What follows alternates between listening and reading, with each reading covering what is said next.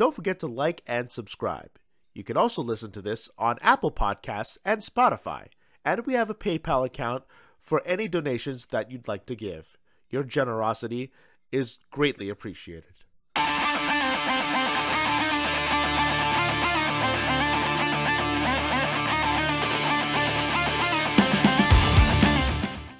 Welcome, everybody, to the Gate Expectations podcast, where I bring in a weekly guest, talk all things Yu-Gi-Oh!, and get to know a little more about each person I talk to. It's the only Yu-Gi-Oh! Podcast that is run by a full-fledged journalist such as myself.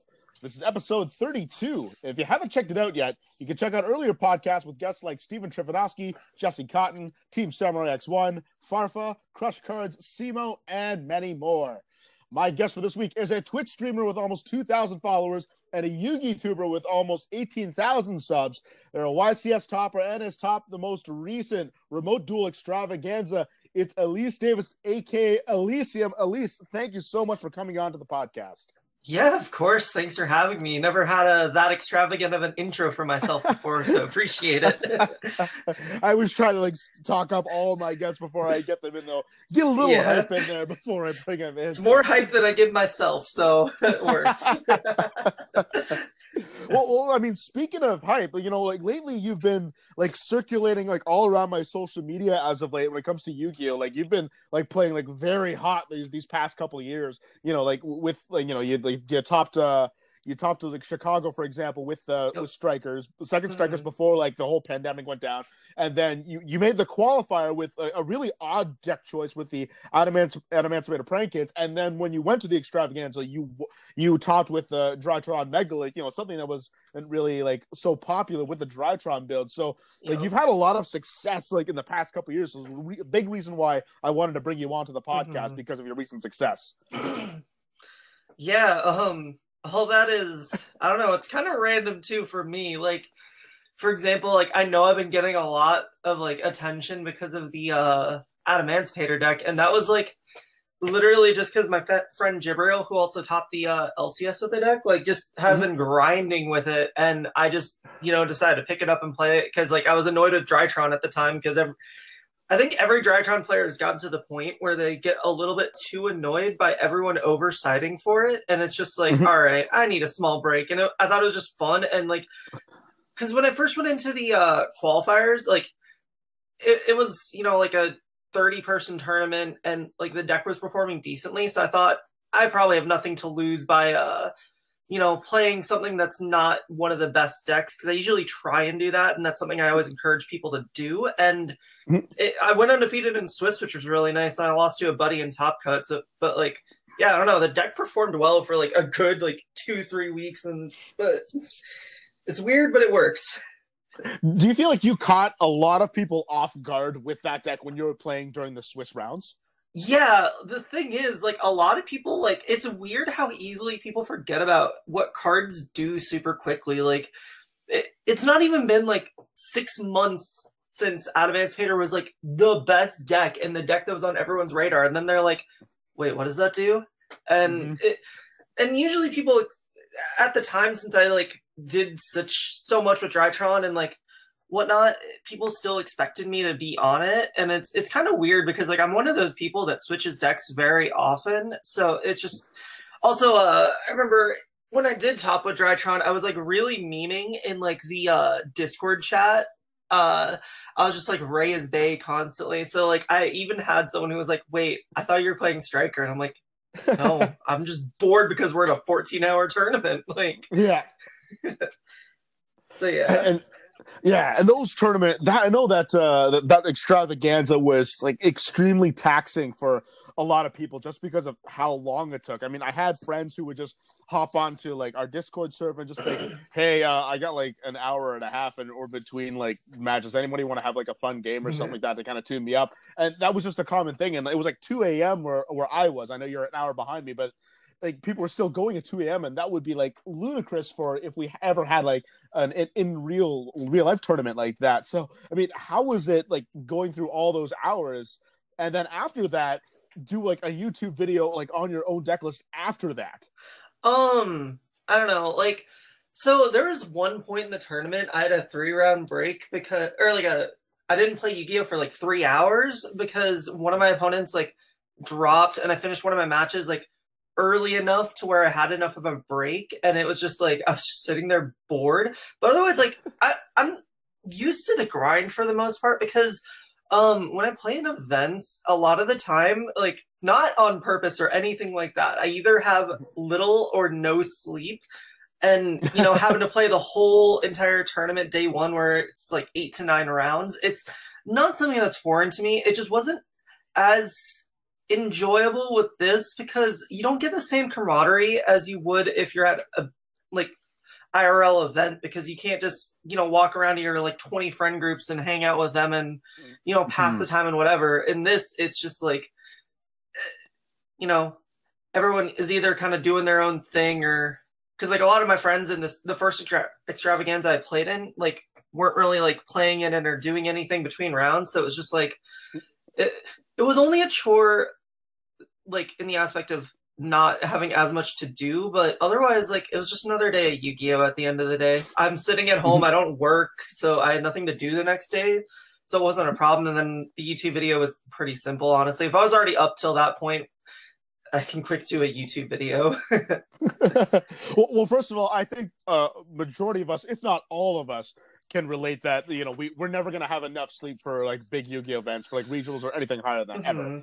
Because for one thing, we always want to test before the night before, and we sacrifice a lot of like sleep for test time to make sure that, you know, the event we're going to, like, we're doing well. So I'm pretty sure we can all relate with that. And then second of all, as you mentioned, you know, when you're at home, it might be a little bit trickier to pass the time because, yeah, when I don't know, YCS or whatnot, I want to go hang out with like all my friends that I barely ever get to see, or I only get to see like once in a blue moon. So that kind of takes away from like whatever, like anxiety or like intention that you might get. And then, you know, if you have nothing else to take off your mind, I feel like maybe you have a little bit more like anxiety or like that kind of tension when you're at home, like waiting for like 2 hours, 3 hours for your next match. Yeah, exactly. It's like, and the thing is too, with it being like an online event in nature and not really being able to like really know what's going on at every minute, because like when you're at an event you can kind of see what's going on, see what the holdup is and like all of that kind of stuff. But then with this, like you don't know, oh, are we actually going to start it soon? Do I have enough time to do this, that? Like it becomes a worry. So like the first extravaganza I planned, I also didn't even like eat a meal during that time because I'm like, I'm just going to be lazy and just stick it out just so I make sure I'm there for it, even though I had plenty of time. But, you know, you never know, especially with the online nature. So it just got a little weirder with that, but it's fine.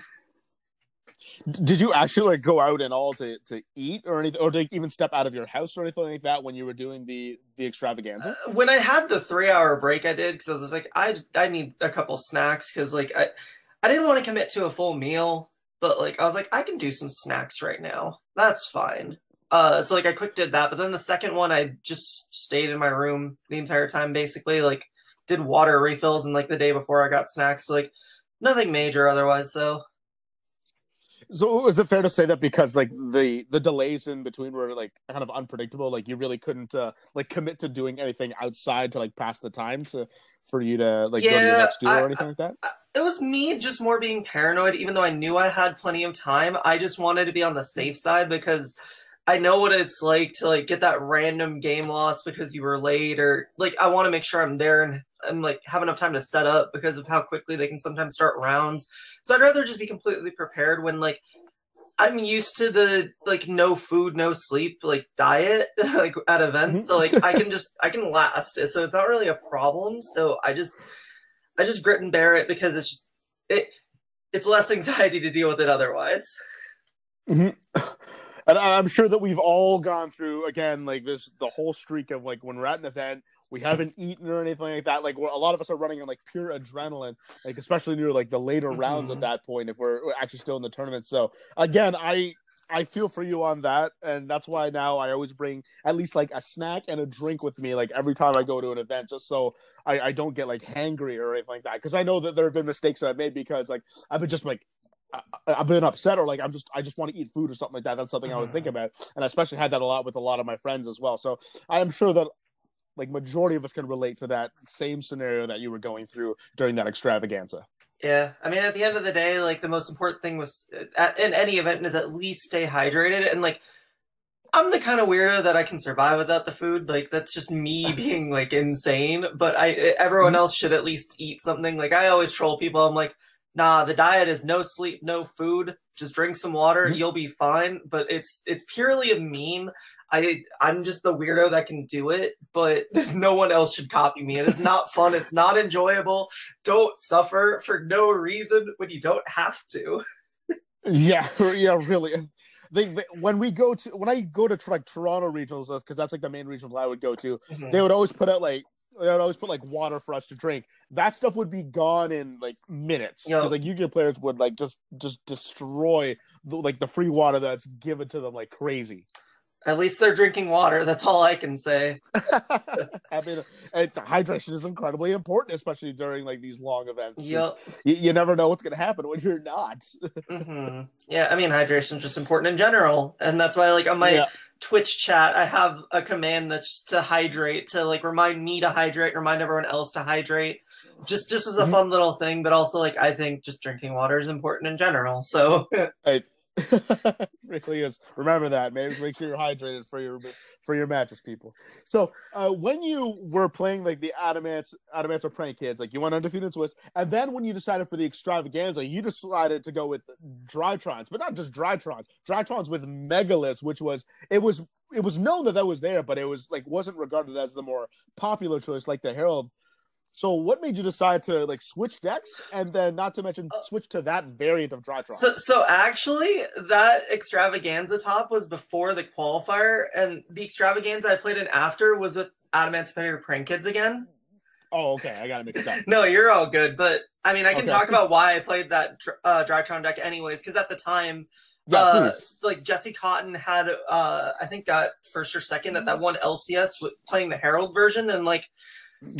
The Megalith version wasn't getting as much credit as Jesse's list was. I know a lot of people were probably gravitating more towards that than they were the Megalith cards. And the reason why I like the Megalith cards is they just felt like they had more versatility. Like, because the end board would get all the way up to like Appaloosa, Dweller, and then Bethor on their turn, which is like a pop 3 to 4. So like it felt like it was gonna do like plenty and wasn't gonna like, you know, get broken as easily, and it was just gonna do everything you needed to anyways. I didn't have like an extensive knowledge of the deck before I decided to play it. I just knew that I needed to play a Drytron deck, and that was just the list I went with because I felt comfortable with it. And like I was able to, you know, get the list to a point where it was like I felt like it was fine, and it definitely like did exactly what I wanted to. And like going forward, there are definitely like different things to do with it, and I think the Herald build still ends up being better. But I think at the time, with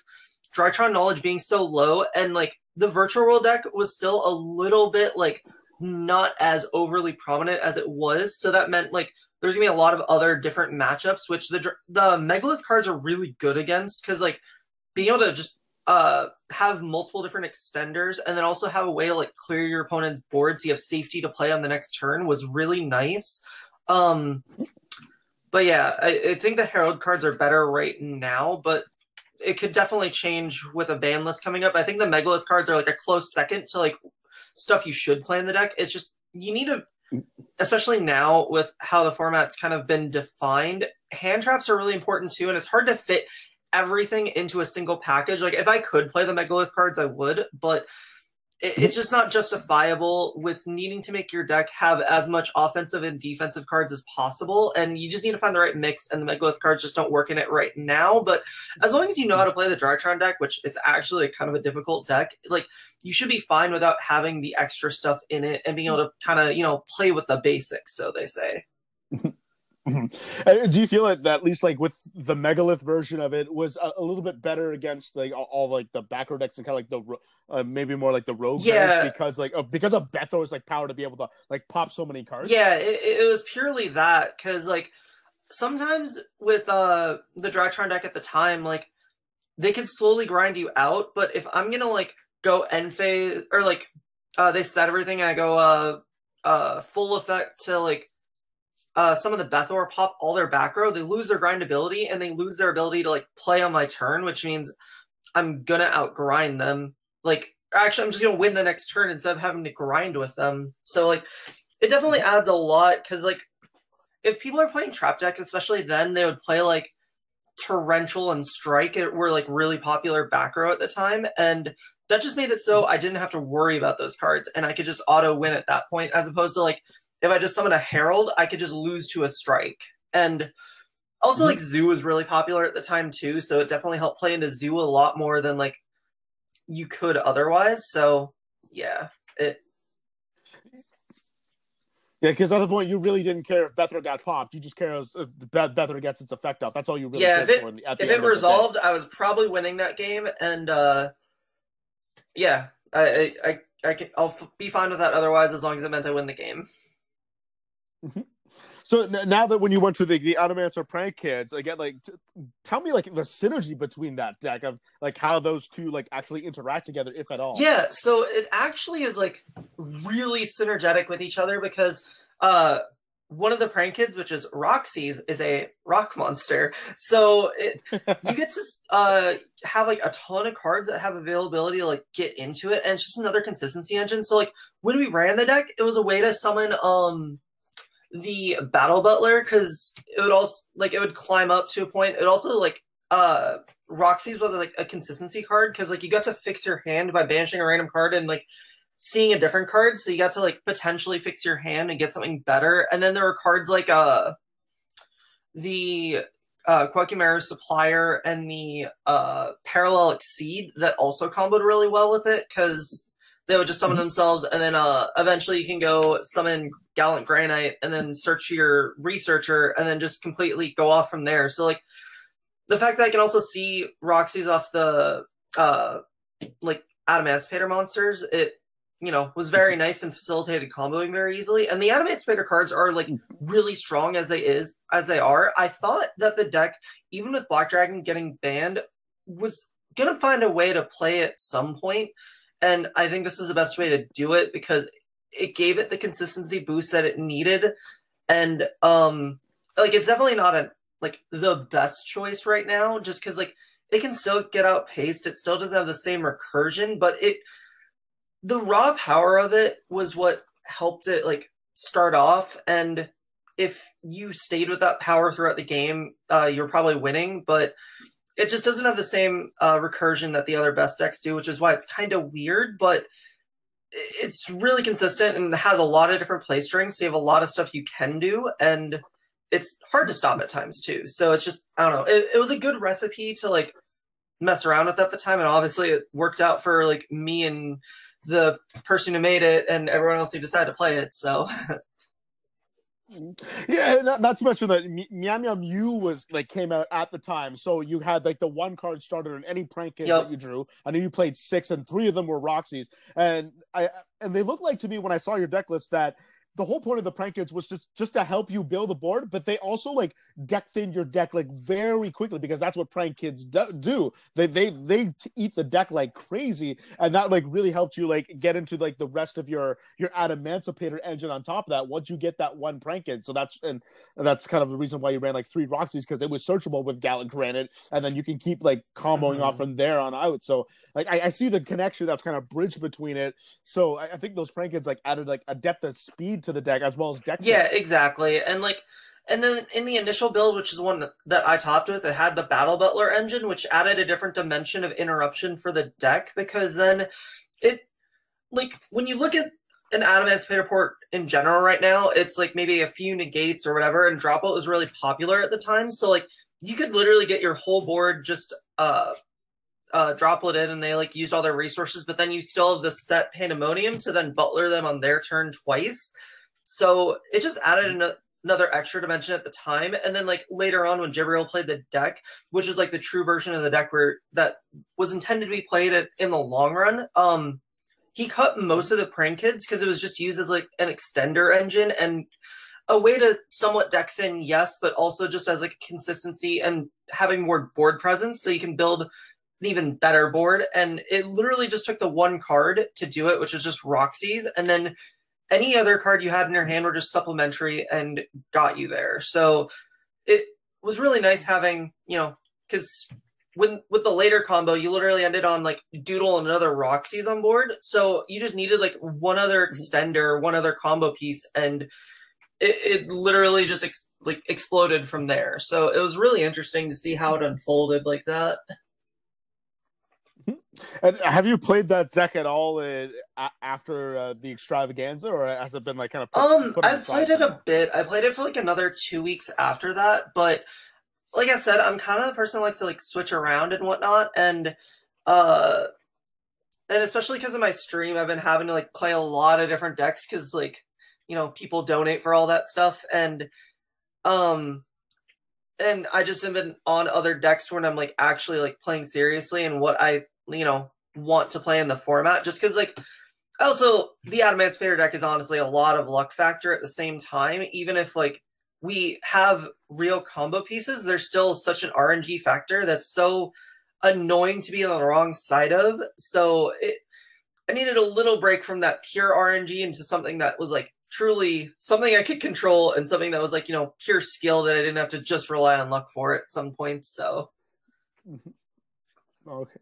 And speaking of your Twitch channel, I mean, this is something that you I believe you like recently started doing, like not like you started like a couple weeks ago. Yeah, I like started streaming like a month ago. It was purely on a whim because I always kind of wanted to like, because I used to like stream like way back in the day, but I just did Pokemon, and like I've been wanting to slowly try and do Yu-Gi-Oh content, and like I kind of tried to do it when COVID kind of first started being a thing, but when I started doing it, it was all like dueling book stuff. Remote dueling wasn't a thing, and I don't know, dueling book for me, unless I'm like testing with friends or like playing with people I know, it can just get to be such a grind that it not only gets difficult to stream, but it just feels like it's boring for viewers and doesn't provide like the right content. But then I just on a whim, I was like, hey Cody, host me really quick because I want to like try streaming today, and it just worked out. Like since my first day I started, it's been so positive, so rewarding. Like everyone that's been watching has been loving it. Like a lot of the time we're just hanging out chilling. Like I don't know, it's been really cool, and I didn't expect it to be as positive and fun as it was, but I don't know, it worked out. Yeah, because I've seen your YouTube channel before. Like I knew you used to stream like a lot of Pokemon back in the day, and you've done a little Fire Emblem, which I love as well. I love Fire Emblem too. I know that was like years ago, but like yeah, but nowadays like your YouTube channel has just been like purely Yu-Gi-Oh. And now that you went into Twitch, like you're almost already at 2K subscribers, which is huge considering like you've only been there for like barely 2 weeks, and that's incredible. So tell me more about what you actually do on your Twitch. Yeah, so the basis of my Twitch channel is like just basically playing in remote duel locals, and like one of the main things that's been like a staple on my channel is like because I introduced some donation incentives, and the main one is if you pay like a certain amount of money, I will play your deck for like a deck of your choice for a remote duel local, and then like provide like changes and other different things to try and assist and help your deck. And people are really like about it because it just gives like an option to play different things while also, I don't know, people think I'm like a decent enough player, so they like having my perspective on all that stuff, which I don't know, they've been really liking it so far. But otherwise it's just, we just hang out and chill and just talk about different Yu-Gi-Oh topics and just whatever for the most part. But it does gravitate more around remote dueling because remote dueling is like so easy to make for content, and like it's so much more enjoyable to do than anything else like Yu-Gi-Oh related half the time. And I don't know, it's been really cool though. So why is it that you think that doing like the live stream, just like you doing remote duels, is better than doing it on Dueling Book? If I'm yeah, so it's because like if you're doing Dueling Book content, you have to deal with like Dueling Book rated, and Dueling Book rated is a beast in and of itself. You kind of like to be a grinder on DB, you kind of just have to be willing to put up with a lot. Like there's a lot of stuff that goes down. That you just have to deal with on DB, and it can get like into a slow grind. And I don't know, for me, it's harder for me to focus on DB than it is like actually playing Yu-Gi-Oh. And I don't know, I think also just seeing actual cards and whatnot, like people like that so much more than just looking at Dueling Book, because it like the interface is fine, but at the end of the day, it's still not the real game, and people want the real game, especially since we haven't had that in about a year now at this point. So it at least lets us harken back to that and feel like we have something still here, even though it's like not completely there. Plus, like everyone always wants to see like tournaments happen and locals happen, and I think that's the best way to do it because on Dueling Book Rated, that's just rated. You're playing against these random people, like, and not like nothing matters. But at least if I'm in a tournament setting, like there's something riding on it, there's something cool about it, and I think people really like gravitating towards that experience. And do you think that it also kind of provides like that more like personal touch when you play in real life? Not to mention that because that we've been wanting like locals back because a lot of us haven't been able to play, that at least like give us that sense and that feel that we're at one when you do it with like remote duels like in real life, or like that simulates like in real life. Yeah, I think it definitely gives it a little bit more. It's definitely not even close to the same, but it's way better than nothing, and it still does a lot. And I feel like I don't know, I didn't like it as much at first because like it still wasn't the same thing, but it's grown to be better just because eventually, especially with my streaming stuff, it's been like more interactive and more like a local instead of me just like sitting there, all right, hey, we're playing, and then just quick play a game of Yu-Gi-Oh! That can just, especially with how, any sort of online Yu-Gi-Oh! Can be, it can sometimes like, there's always some sort of complication or whatever, but you get willing to put up with it if you're, there and having a good time, I feel like. And do you feel like also when you play on DB, you kind of get like with the grind, as you said, you might get paired up to like a bunch of like noobs or like newbies who are like not really good at the game. Where is if you go to like a remote duel locals, like that kind of like filters out a lot of like the more the beginner stuff and kind of gets the more experienced players. So you actually have like like a good grind or a good match to play instead rather than doing on Dueling Book. To a degree, yeah. Like once you get high enough on DB, like you get through that, but it's just you don't get the same like personal experience that you do even through remote dueling. And like sure, there are always going to be people that when you play in like any sort of local or anything that aren't going to be the most experienced or anything, but it's still like I can still sit there and kind of inform and teach them and help them like do a little bit better. Instead if I'm on Dueling Book, I'm just like, dude, come on, please just do the right move, like do the thing. I want to move on with my life. Yeah. Like at least there, like if I'm at a local, I'm intending to do that, and I don't mind like helping them and whatnot. So I don't know. I think the more personal experience makes it a lot easier instead of just being completely anonymous through a computer screen, because then it's just like people can be a lot more of dicks a lot of the time.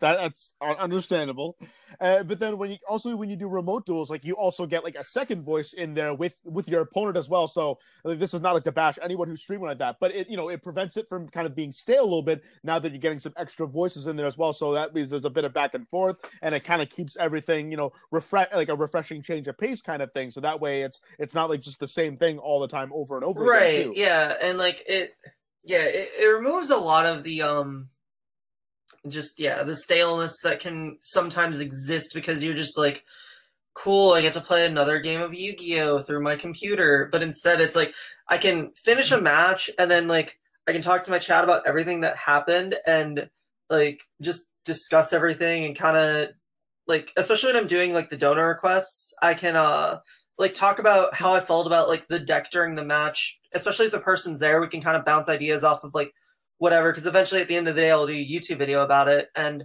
it lets us provide more content towards it. And I don't know, the back and forth is just really nice for it. Now I know this was like roughly like 5-6 years ago when you did streaming for other content outside of Yu-Gi-Oh. Has there ever been any thought of you streaming anything else other than Yu-Gi-Oh again on your Twitch or YouTube platforms? I don't really plan for it right now. Like I don't know, there's not much I do otherwise. Like I'll kind of just casually play games, and it's not like before when I used to do it, like it just felt like more of a chore than anything else, and I don't want it to turn back into that because like even though there's some moments where I'm creating content for Yu-Gi-Oh, it can seem like a chore, but it feels less like it once it's all said and done. And I don't know, Yu-Gi-Oh content just flows really well for me, and I'd rather just like keep everything else more hobby basis, because there are times where I've been trying to like Yu-Gi-Oh did become my job when I'd like work at card stores or I'd vend myself, and it just didn't like get as enjoyable, but like making content, it's kind of easy for the most. Well, okay, for my brand of content, it's kind of easy, but and easy to accomplish and everything. And I like talking about this stuff, but if I have to like force it out and like just make it over the top, I'm not gonna enjoy it. So I'd rather keep like the other things I do more as like a hobby aspect and focus on what I can do best, because I feel like this is something I can do, to the best of my ability and provide the, proper, content, as opposed to just something I just throw out there just to throw out there. Yeah, because it seems like your heart is into it more than a Yu-Gi-Oh than other things, and you'd rather not do something that's kind of like half-assed or anything like that. If you're gonna go this, you want to really put your heart into it. And I don't know. Every time I've always tried to branch out, it always just ends up not being worth it, and it's just hard to justify. So I'd rather just put all my focus into one thing instead of trying to diversify out. If I get to the point where I'm big enough to where it's easy enough to branch out, then I would consider it, maybe, if that's what people wanted. But it's so hard to like ever branch out when you get into like a specific niche like this. So have you ever had anything from your suggestions from your fans or what from other people to branch out and start streaming other things, or has it just been strictly a Yu-Gi-Oh? Or I don't know. People have been really just been okay with Yu-Gi-Oh. The only thing is my old fans will pop up and be like, "We want more Pokemon content," and I'm like, "I'm not even into that game anymore.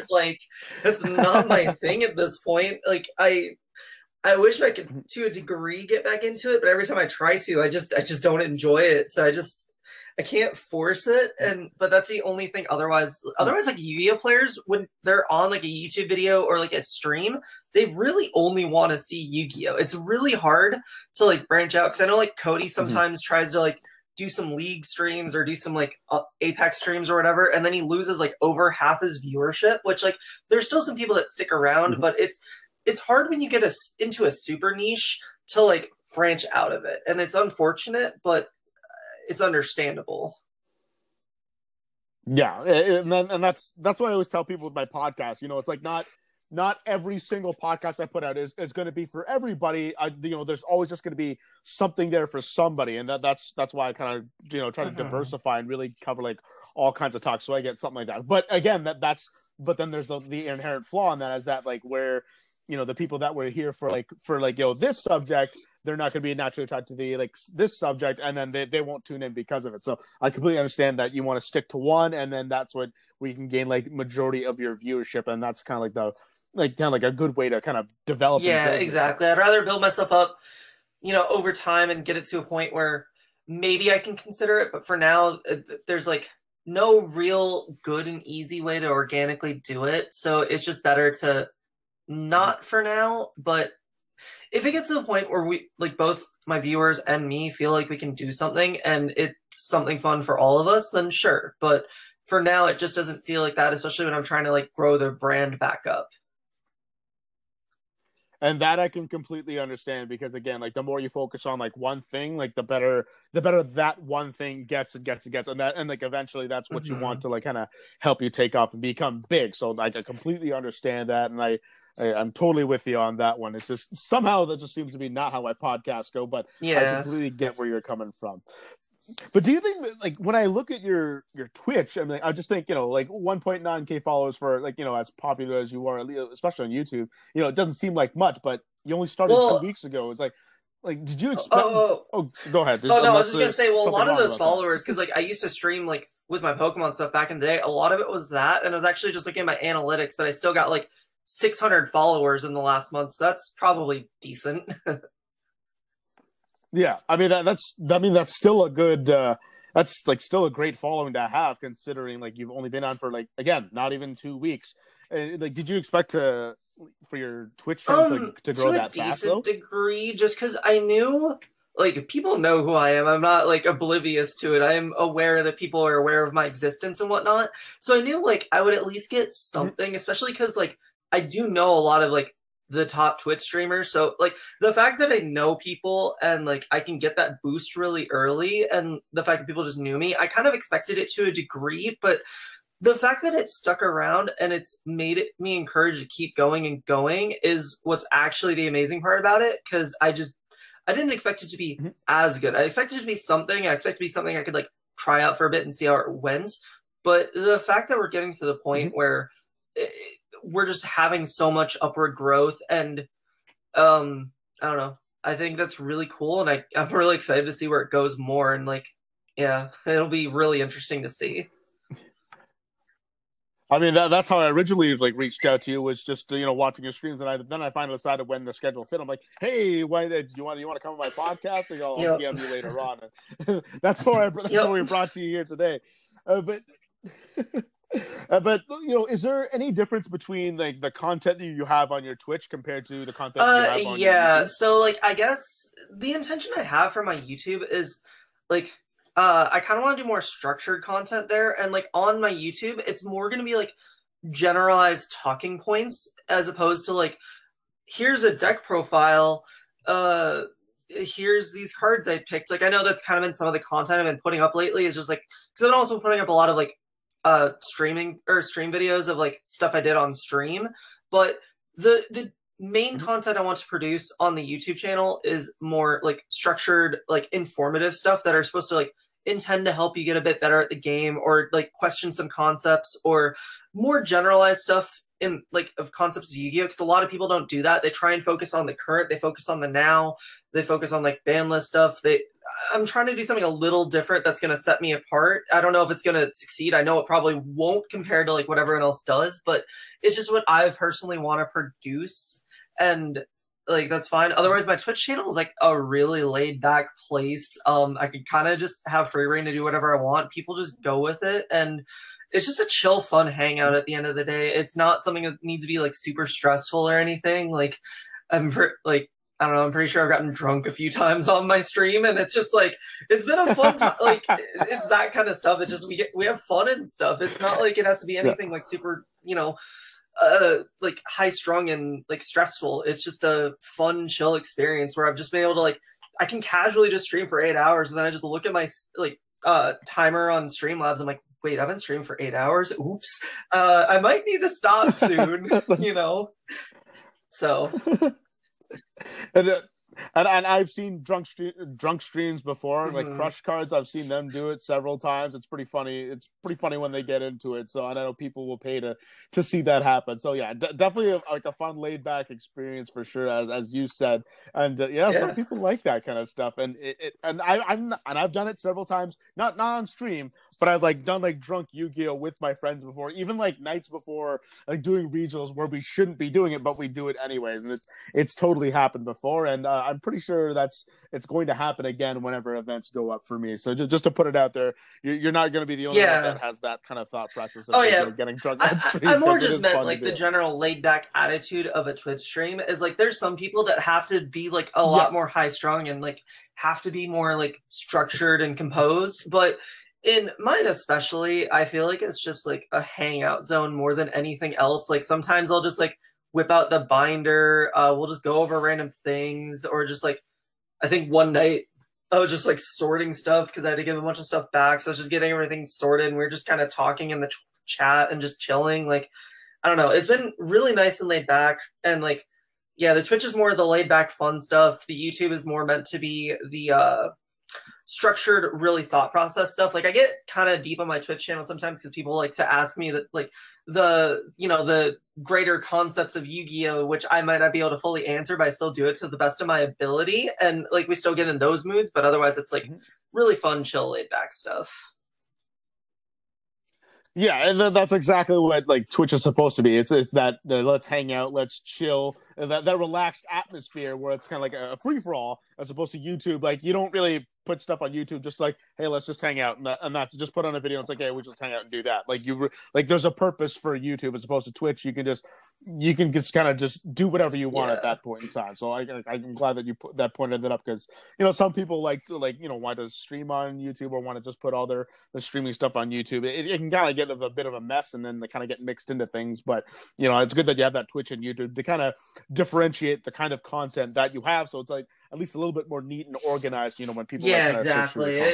I like having the different stuff, and it keeps it fresh on both ends, because then I feel more comfortable. Like if I'm like a little bit dragged down of like just only having fun, I can do a couple serious like constructed stuff, like, or if I'm just like getting super annoyed by the videos I have to make, I can just go have some fun. So it's a nice duality between the two of them. So Yeah, and not to mention that you can also take like your clips and highlights from whatever on your Twitch streams and even bring them and then import them into YouTube too, so that way they can still get like tastes of what you have on your Twitch. That's what I've been trying to do too, because like I mentioned earlier, like the donor requests for me to play their decks at locals, that's like the main thing I've been uploading lately. But I've been like using it like half as padding, half like for until I make the next structured thing, and then half as a way to draw people in more, because I think there's like a lot of it's still has something to do with my YouTube, because I have to like go methodically over everything and like analyze it to a degree that people would want me to. So it kind of provides like the best of like both worlds in a way. So yeah. I mean, that I completely understand, because like sometimes it can be a little bit tricky to kind of like get the balance between like your Twitch and your YouTube, because you want both of them to be successful. But again, of course, when you like kind of focus like two different attentions, well, it can be difficult to try to get them at the growth that you want per se, unless you can interchange them. But then again, we know that subs on Twitch are a little bit harder to get, because people pay for them, as opposed to YouTube. You don't really have to pay for any of those subs. They can just one click. Well, I mean, follows exist, so. Well, that's true. That I mean, there is that too. That's speaking of like of your YouTube channel. You posted a video recently which has garnered some pretty solid attention that I've seen. It was you pointed out that net decking was one of the better ways to get it one of the best ways to get better at Yu-Gi-Oh. Could you like? I'm sorry. What was that? Did you hear me there? Yeah, I can hear you now. Okay, good. For a second. Yeah, I think someone tried to call me there. That's what happened. So, anyway, could you like talk more about that video? Because to me, it's garnered so much attention as of late. Yeah, it was really funny because like I posted on Zodiac at first. Like the initial like, hey, go check out this video. I would really appreciate it. And the Zodiac post got more attention than the video itself got, which was kind of like, we could have at least gone over to watch the video. And like a lot of the people that even commented on the Zodiac post didn't even watch the video, and it was like crazy. And I don't know, I knew it was going to be a controversial topic to a degree, but I didn't think it was going to be that bad. But then like every single like pro player that like saw the post on Zodiac actually took the time to watch the video, but they also knew I knew what I was talking about anyways, because I know these people.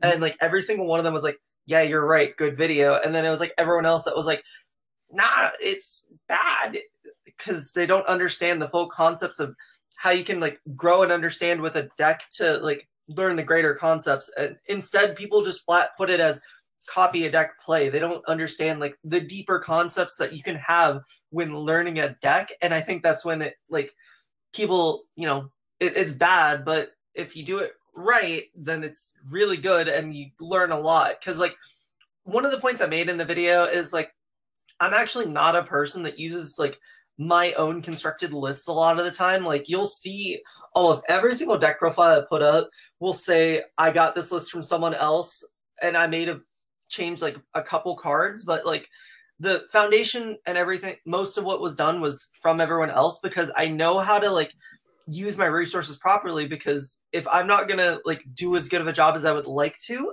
I'd rather someone else pick up the slack and we work together to make the best product. And I think if you're not as experienced with it, it's one of the best ways to learn, and then you can learn from that deck and how it was constructed and put that towards future deck building. And then you also get to like work on your technical play sooner and have like a lot more to work with, as opposed to if you spent like, let's say you had to spend like a week building a deck and then you had to play it the next week, so then you have to spend another week testing the deck. But if you just got the deck right away, you can spend those full 2 weeks testing and getting that full understanding of it, and you can even make some informed changes after that. So I don't know, I think when you do it right, it's a really powerful tool. But yeah, of course, when you do something half-assed, you're never going to get results. So would you agree that net decking is at least good to a point, but there's still at least some kind of like, not creativity per se, but there still has to be like your own like play style that you have to like modify with the deck in order to maximize it? Or you think it's just pure net decking is just good enough to get the way to go here? Well, okay, so I don't agree with the play style argument. I think what you need to look at is the growth of the format and what's happening around. Because at the end of the day, there are still going to be technically correct choices that exist.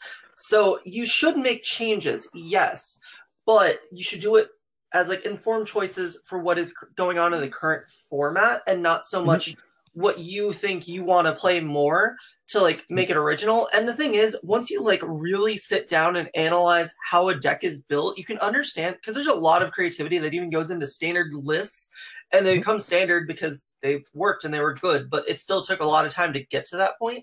And being able to understand what got it to that point is going to let you like be able to pick apart decks in the future and understand those concepts that you might not have been able to understand before.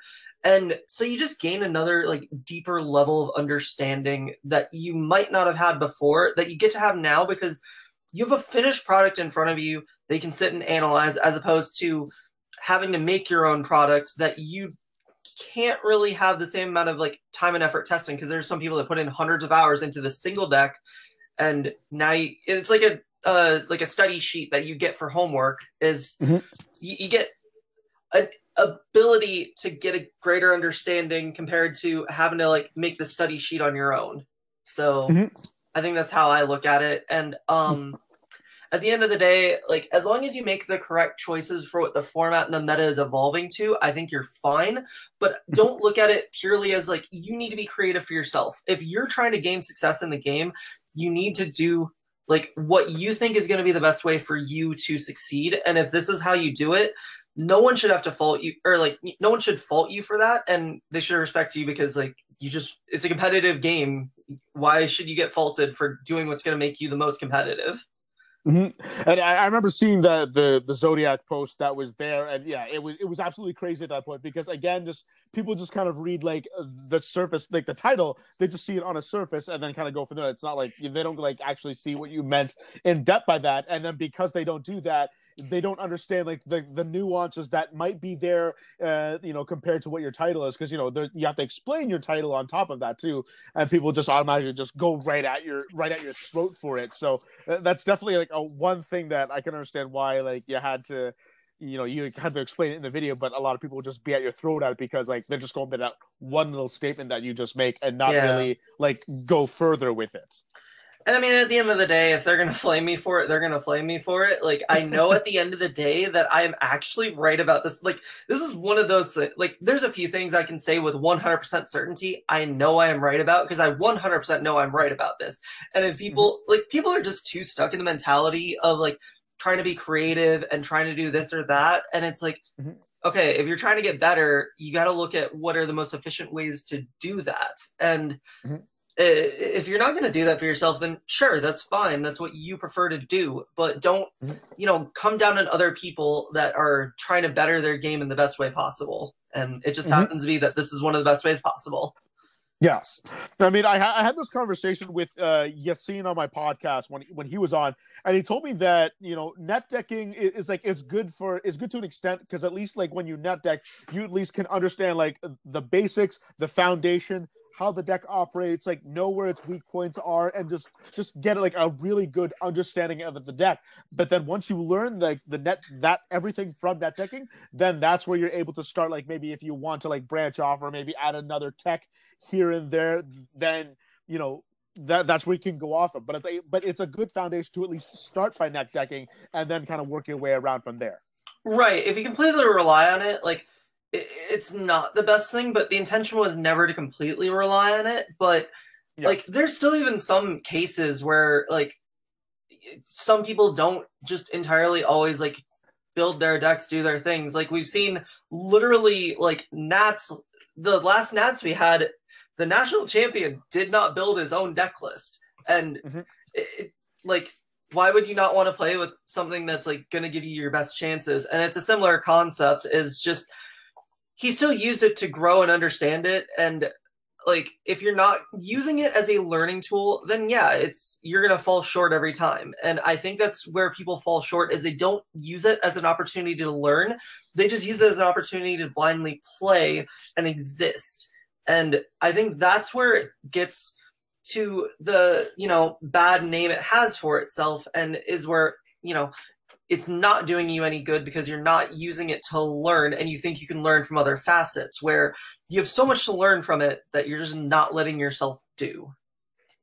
Yeah, and that's kind of like one of the misrepresentations that like you had so much on that Zodiac Yep. thread is that people didn't actually click on the video, so they're easily like kind of misrepresenting what you're saying because they didn't do that, and it just makes it that much more easier to like attack and flame you and whatnot. If you actually just click on the video, you actually go in depth and explain everything, so that way you're supposed to clear up these nuances. But again, that's just the nature of the internet, unfortunately. Oh yeah, no, they just want it quick and easy. I expected it to a degree, but at the end of the day, if you already had your opinion about it, you probably weren't clicking on the video anyways, and you were already going to do the same thing. So like, it's really not that big of a deal. It's just like, all right, I just know you are comfortable where you are and you don't want to get better. That's fine. Like, it's not my concern at the end of the day. Now I did my job. Yeah, and I can completely understand that. I mean, it got attention anyway, which was good, and it's and you're starting to really develop like your own following again, like over almost 18,000 subscribers on YouTube. So I mean, I know you've been around the block for quite some time. Like I'm well aware of your name for years. So I know that you've had this mainstay popularity. It's just that lately, in the past like couple of weeks, you've just exploded out of nowhere, and I think the Twitch really helped to kind of like help promote your name even more, like make it more popular than you already are as it is. Like I said, it was really useful that like people, like, I'm one of the few female Yu-Gi-Oh players that exist in this game, so like that definitely helps. And then the fact that like Cody, Pack, and like all these people, like they know me, I'm friends with them, and like they're willing to throw the bone my way because of course they're going to help out their friends. And like there's even these other big content creators that still know who I am and still willing to like throw me the bone because they want like to see everyone else succeed. So like it's, I don't know, the Twitch community is really good to each other, and like we all try and help each other out. So I mean, I haven't been able to do as much helping myself as I'd like to, but I'm going to get to that point. But we're all good and friendly with each other, and it's just nice to help all of us grow with each other. So yeah, and I think that's a really good thing. That's what's been happening right now, at least like with the Yu-Gi-Oh community, even though like Zodiac may not be like a great representation of it, but at least like all like the content creators and whatnot, that we're not trying to compete with each other. Like we're actually trying to like build each other up. Like there's so many like YouTubers that like collaborate with each other. Same thing with Twitch. Like it happens all over the place. We're trying to build all of each other up. And a lot of the guests that I have on my podcast, we become friends. Like we would talk a lot more. Like even before we had the podcast. And like that's a really great thing to do. It's like we're all building ourselves up because like we truly like each other's product. And as a result, like we all get bigger and better. And it's nice to see that. Like the friendships you have with everyone else is really starting to promote your product because like your product has been like improving well over time that when I've been watching your stuff. Yeah, no, I'm really happy where I'm getting to it, because like, I mean, I've only been like very into the like Yu-Gi-Oh community for like a few years now, and it's still crazy just with only like a limited amount of tops that I do have, that I've been able to still grow into like there are people who call me like a household name, a staple, and I'm still just like bewildered by that. And like, but it helps me grow the brand. So like, I just have to kind of like grit and bear it, because I don't see it as that. I'm like, because I always view myself as a person that like, because I'm friends with a lot of pro players, and like when we go to events, like I'm hanging out with them, I just assume I'm some girl that's just hanging out with those guys. But like I would also test with them too, and like I would get in the nit and gritty with them, and like we would all have all that stuff,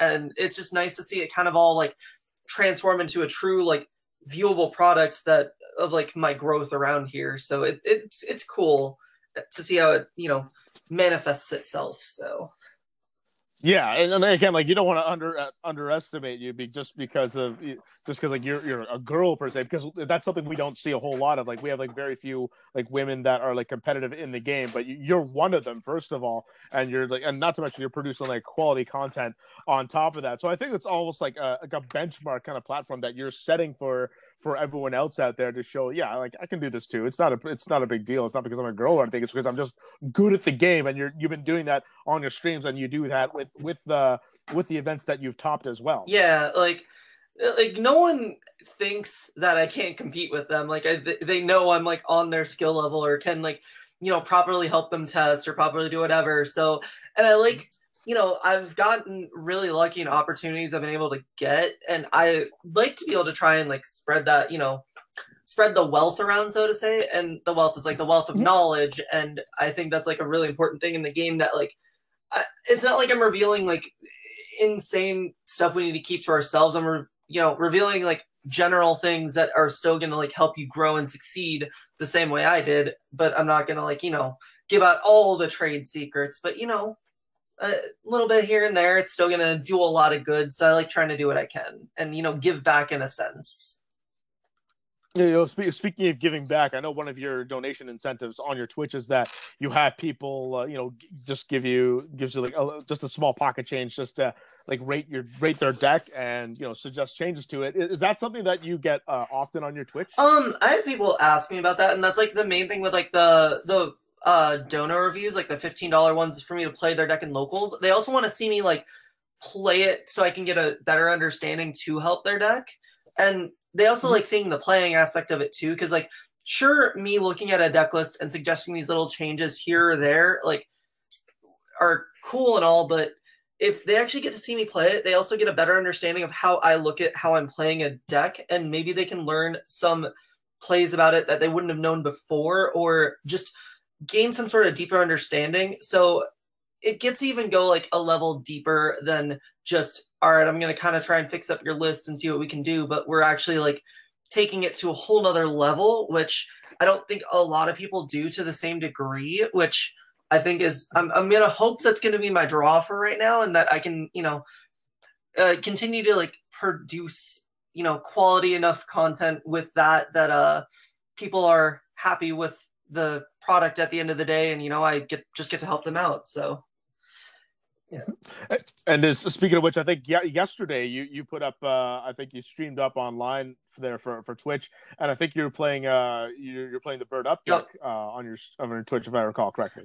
Yep, I was doing that. I streamed on Tuesday and I uploaded the video yesterday. But yeah, that was actually just one of my friends that donated for it, because there's some people also that kind of just want to like mess around with me, and like he knew I didn't like the deck as much, but like it still gave a different perspective and gave like a good talking point to go through everything. And it still was like something people enjoyed watching, me playing a deck that I might not be the most comfortable with, but still playing it to a degree that they might not have thought of before, and just seeing like what I might think of it and how I might, warp and change it. So I don't know. I think people like it to some degree, at least. I mean, this deck has started to gain a little bit of a little popularity, at least, and like, or at least people are like, talking about the deck. I haven't really seen it in action yet. So, like, can you talk to me more about how this deck actually operates? Yeah. So the concept of the deck is just to eventually be able to link climb into because like your typical end board is the Simorgh link, summoning either the Barrier Statue or the Apex Avian, and then you'll have like one or two means of protection via like the Ancient Warrior link and like Link Kariba for attacking. I'm just trying to have like, a decent foundation built up, because it really easily like is able to like climb and have its consistency to it. And like the bird cards guarantee you have some potential form of like recursion afterwards, or just some OTK potential as well. It's really versatile in a sense, because you have a lot of different resources to work with, but it has this weird, I don't know, like it tunnel visions into one specific play as opposed to the other decks, which I don't like as much. And it has some easier stopping points to a degree, but I think it's definitely like a different concept deck that's really cool to mess around with, and it can contend for sure. I just don't know if it's, at the level everyone wants it to be, but it's still something new and cool that's worth messing around with. So is it one of those decks where there's like a million different ways to get to just like one end result that you want, or is it like, or there's like different end results you can have? the end results don't vary much because you can't put up like a ton of different negates compared to what a traditional like deck would be. Like if we look at Dragon Link from last format and how those negates were built up, the best I'm ending on is like a barrier statue, a bounce, and then if I'm like open insane, maybe I can also have an Appaloosa, but it doesn't. It just has a weird way of doing it at some points that you get tunnel visioned into the same play, and it sometimes can just fall short because if you open really poorly, then you just end like a barrier statue with a Smorg Link pass, and then you can kind of just lose from there. Or like there are some choke points for hand traps that it gets weird. I don't know. Its end board is weird, but I think it has potential. I just don't know when we're going to be able to like fully reach and realize that potential. Is it a deck that you would consider playing at locals on your own free will, or only if you got paid to do it? Right now, only if I got paid. It's just not something I truly, I don't know. I just don't think it's good enough to a degree or does enough like different cool stuff. Like if I'm playing like a real deck, I'm going to try and play one of the best decks or something that's like, really able to do a lot. Like I really like the Emancipator deck and that just had so much it could do. But then we go to the Bird deck and it's like, you still have to tunnel vision on a specific play. You can't like kind of freestyle it in a way. And yeah, I don't know. It's not one of the decks I've enjoyed the most. It's fine, but in the realm of like decks I normally like to play, it just feels like it's really like I don't know, constricting, I guess. And even though it has a lot of resources that do different things, you still just can't do as many different things as you'd like to. So yeah. And that's something I wanted to circle around back to, where you said that you only really like playing the like not really like the top tier decks, but like maybe like a tier 2 deck or something like that. Can you explain why that is? Do you like to play those kinds of decks? I just like being able to compete to the best of my ability. I'm kind of a really competitive person in nature. And if I feel like I'm just doing a disservice to myself if like I'm not doing that, because I want to be able to do the best I can. Like I obviously travel to events and do everything I do because I want to like perform and do well. And if I'm not playing something that isn't gonna fully get me there, I don't consider it worth it. Like I know I've made some substandard picks in the past that have still gotten me there, but at the end of the day, I'd still rather try and give myself the best chance I can. And like if we have some like secret thing that we realize might be the right pick, then we can go off the beaten path. But otherwise, like if you're playing a best deck, you're giving yourself the best chances, and you also get to play like with your entire deck essentially, because that's like a lot of what best decks have become these days is playing with your entire deck, which really lets your skill shine through as a player, as opposed to like if I'm just playing an Altergeist deck, I set 4 cards, summon Marionette or pass. Like there's still some nuances you have, but you have to still really think about and formulate everything you do. A lot of people think it's just I have to memorize 15 combos, but there's so much more to do with it that like it harkens a lot to like what people liked in Yu-Gi-Oh, I think, which is like a lot of back and forth. And with hand traps being a thing, you still have to have that same like skill set of being able to do that back and forth, because then you have to adjust and adapt to each situation. And being able to have access to your entire deck with one of the best decks is going to really let that shine through as like growing as a skillful player. And if you do it wrong, you just get punished horribly and then you just lose. But if you do it right, like you're going to get to that spot and it's going to end up working. So it gives me the best, playability I can without like sacrificing anything else. And it just lets me continue to grow as a player as well. Yeah, and I really love playing those decks where I get punished like terribly if I play badly, because like I feel like that's like one of the best ways to learn is like, if you make the mistake, like you get paid for it. That's like, I think the great way of showing that, okay, this is where you screwed up. don't do it again, because like I want to be a better player myself too, and sometimes mistakes are the best way to go. So and that's what, and it forces me, so when I actually play, that I'm like meticulous, and I've thought everything over before I make the play, so that way like I'm coming up with the best result ever, as opposed to just kind of like winging it in a sense, and then like leave myself open for a shot. So I like that, where if you make a mistake, get punished for it. And I love doing the same to my opponents. If they make a mistake, I will punish them as much as I possibly can for doing that play. Yeah, I especially like that on stream, because like literally, like if I see my opponent, just like if I think I'm gonna lose and I'm just sitting there like, yes, this is where it's going, and then literally I'll see them mess up, and I literally have the opening to just destroy them. I like silently freak out, and then I get to see the chat's reaction too, and it's just such a fun back and forth moment. do the people, when you play on Twitch, do they know that they're being yeah I always ask them before if they're okay with it. If they're not okay with it, then like I haven't actually had someone say no yet, but I always ask first.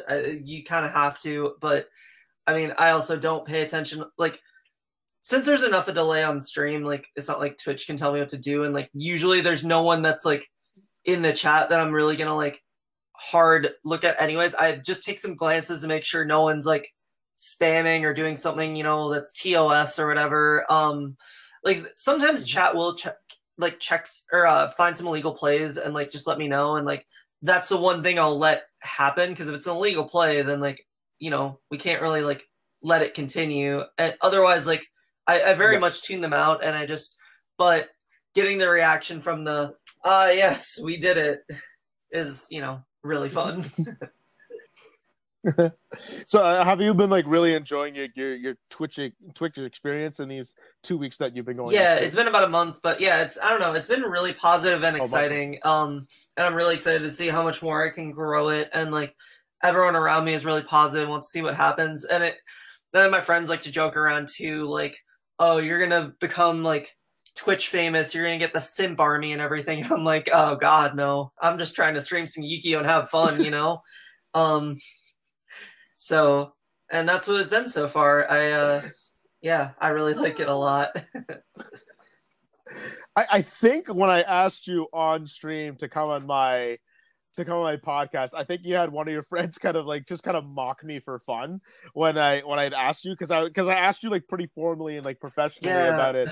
And I think I got mocked on stream. I just I was like, kind of chuckled and there's no problem. It's like, it's the best way to hit me up probably at the time, because I don't know, I'm very bad at like, I don't know, I'm not the most social person, even though I'm like very social on my Twitch, so it's probably like harder to like randomly find and get in touch with me. So I was like, the best way to do it, I'm like, well, he isn't doing anything wrong, he's working his grind, like there's sometimes always joking around. I wonder if it was my girlfriend or not that said that to you, but I don't remember.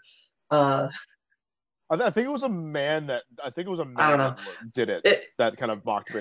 It was funny. I don't care. It's just like, that's how Twitch can be sometimes, and we all just mess around, and like obviously I'm here, so it's not anything like that.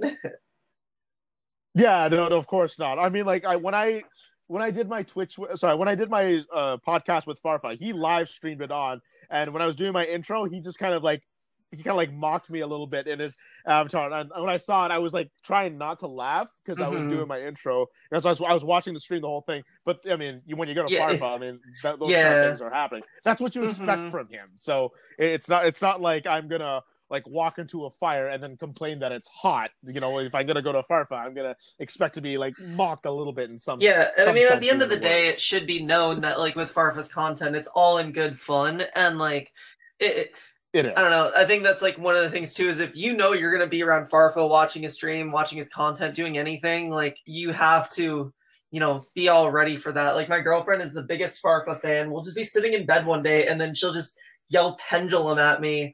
And I'm just like, woman, is this not enough for you? Like, I don't know. So I have to deal with it in the Yu-Gi-Oh world and outside of it. And it's like, yeah, I know Farfa. Like, yeah, I get it, woman.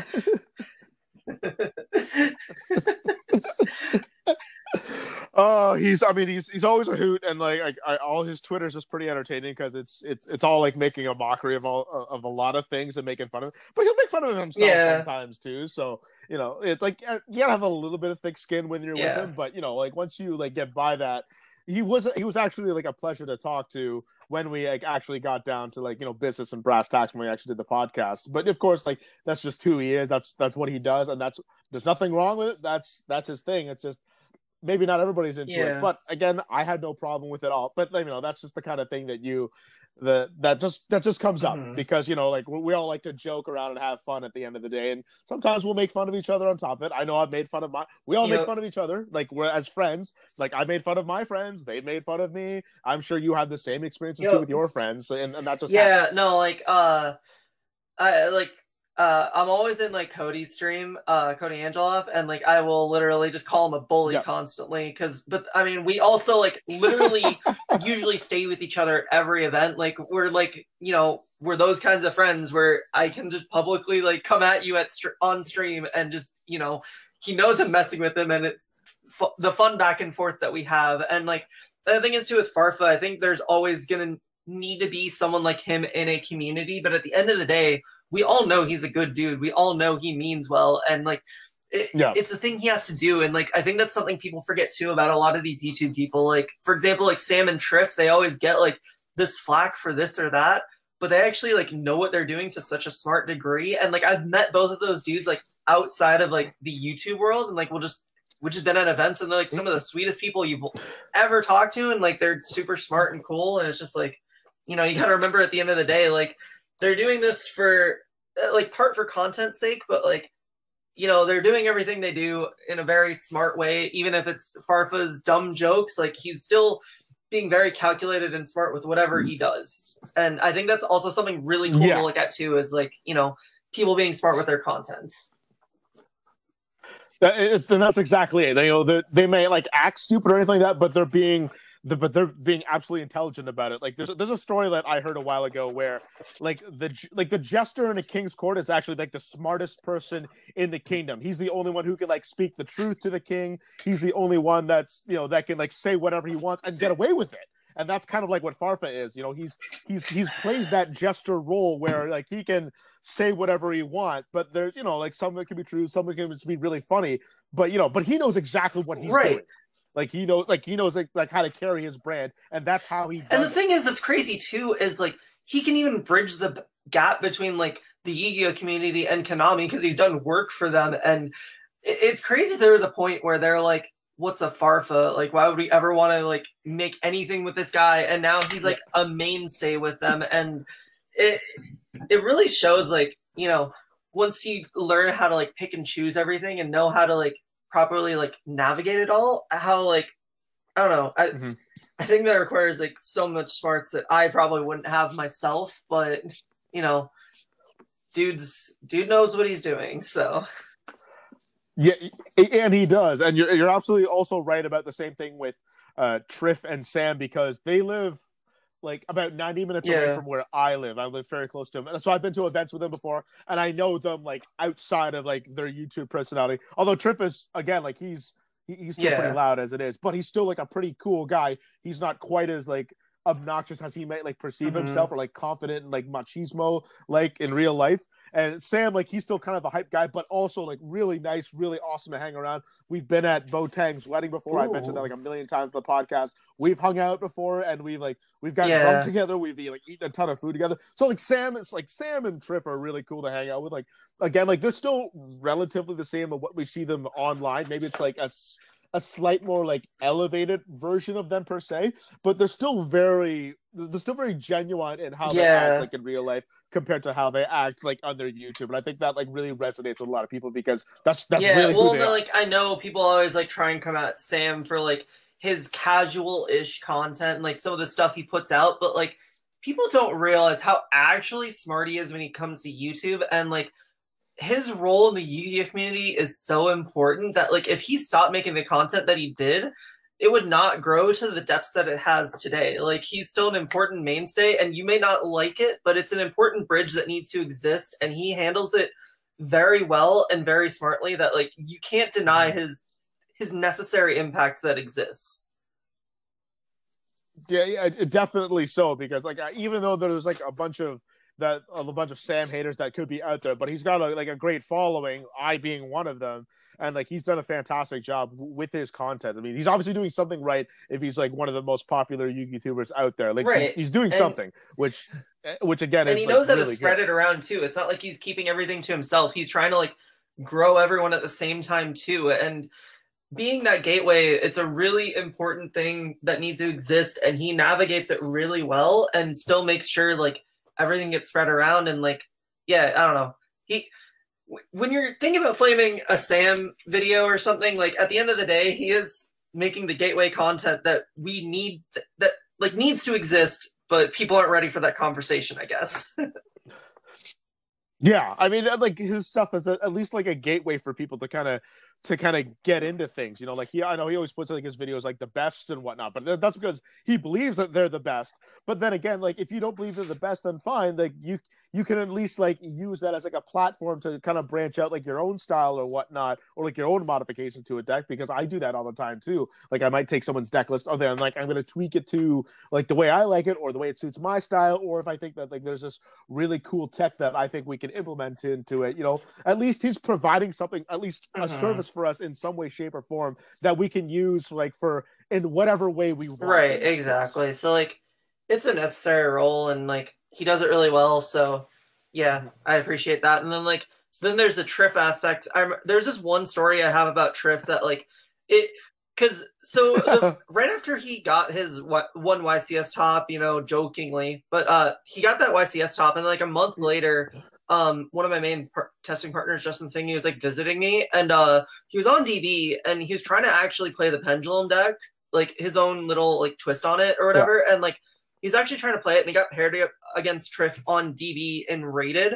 And like Triff literally took the time to sit there and coach him through all the plays and like all these different nuances and everything. And like Triff literally beat himself in the match just to help Justin learn. This dude that he didn't even know, never had interacted with, but like he took the time to like really help him learn it and understand it and like actually be like a good, wholesome person, which cemented like, yeah, this dude, like he's literally just trying to be YouTube dumb, but like, you know, trying to, he has this thing he wants to do, but he's actually like one of the sweetest dudes ever. And the fact that he was that helpful to a complete stranger who then like literally because of like the help from Triff, Justin went on to like win an ARG like a few weeks later. And like, I don't know, that experience was like super humbling of like knowing, okay, yeah, so I actually can like Triff. Yeah, and the funny thing is too is that like I remember seeing like Justin winning that event, and he won it with Pendulum Magicians, which was the funny thing because he talked to the man who is like, you know, specializes in it. So that's kind of a funny thing. I did play Triff once at a regional, and he was the only person who actually 2-0'd me. But after we had that match, it's like we ran through everything, we talked through it, and you know, like what moves could we make? We didn't make. We realized, you know, I was kind of stuck with like for the most part. His deck was just better than mine at the time because he was better suited for the matchup. But like we walked through everything, and he was just fantastic about it when we talked.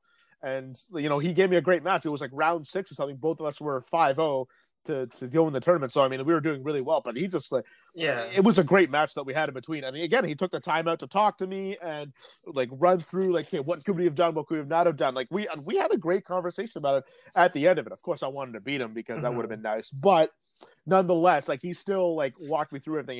He was great about it all. It's funny how like when you actually sit down and have like a real conversation with these people that you see on YouTube, and you'll see like they're a lot more similar like you and I, and like they're more down to earth than you think. Like they're willing to have like a regular normal conversation because that's what they are at the end of the day. They're just exactly. Another person. And it's like some people forget that, and like, and I know like even if I have like a bad opinion of someone because I don't like their YouTube content, I'm never gonna like hold it against them as a person. But it's just like it doesn't mean I need to like care about them or exist in their like sphere or whatever, you know. And it's like, yeah, that sort of aspect.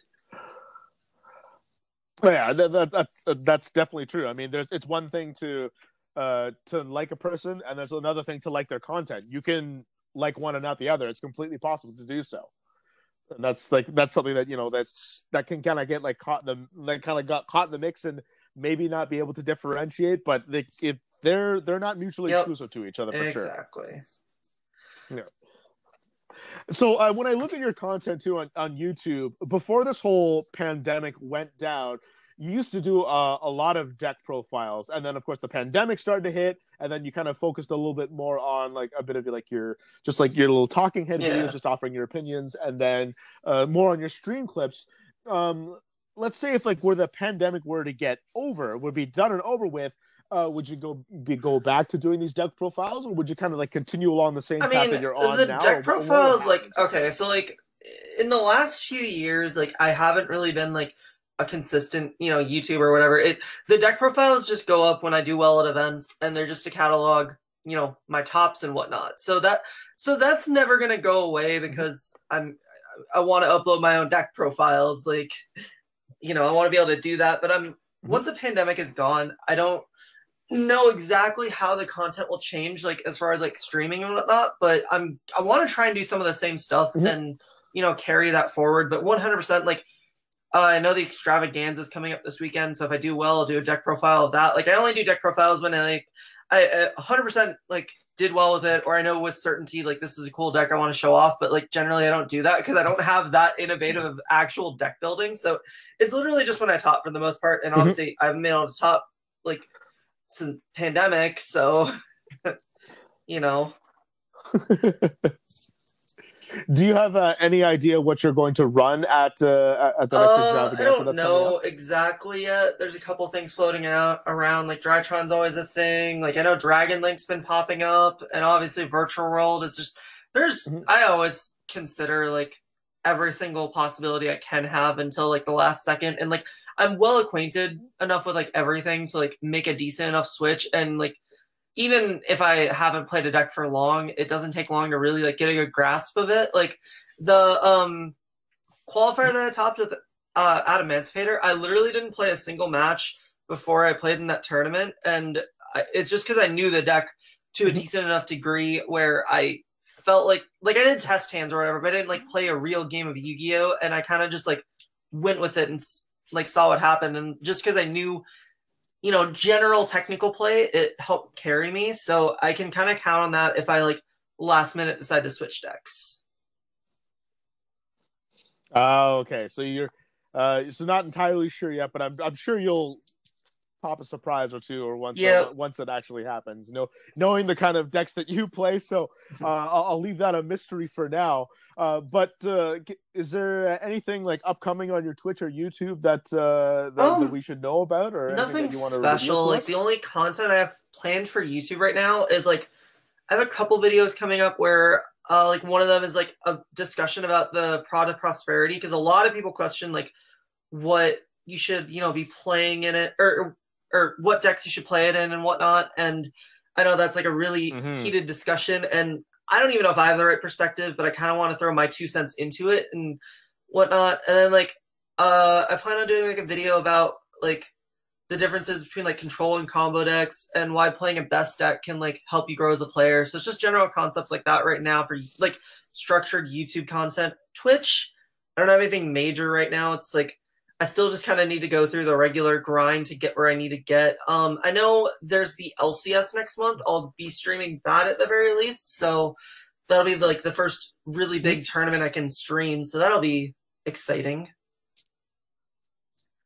Awesome. So at least we got that up there, yeah. Because LCSs have been really hot lately, and I talked to Honey about it last week about it. So that'll be exciting to watch for sure. Because those things, I love watching them because of the sheer like amount of competition that they're in those tournaments are just absolutely awesome. It's like superstar matchup like almost every round. It's somewhere it's there. You just gotta find it. And I just love watching like I haven't really competed much just because like for a bit I wasn't really into the online scene. Like I was kind of just doing more like helping out at like my local shop and stuff, with, COVID restrictions and everything in mind, but like, did a lot more IRL stuff. But then because I randomly just on a whim decided to start Twitch streaming, I kind of want to get back fully into like the online world and like, just, see where I can get and see what I can do. And, hopefully get a few more of these online tops under my belt and at least, keep relevant and whatnot.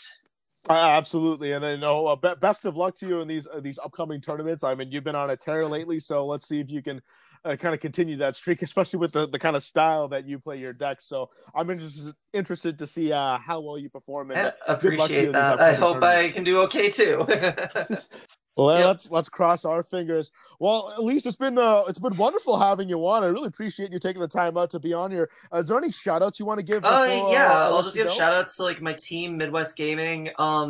There's this team I'm sponsored by right now. And then our sponsor, YGO Daily.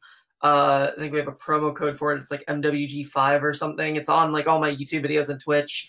And shout out to my local store, TGG Gaming. They're like, really growing as like a store, and like we never really had like an amazing locals in Minnesota like for Yu-Gi-Oh, and we're trying to like really do that, and like we're even trying to do like streaming at the store, having like a really big website, and then like just having a huge presence all over. So trying to do that, and then I guess shout out to my girlfriend who is putting up with me doing this interview right now.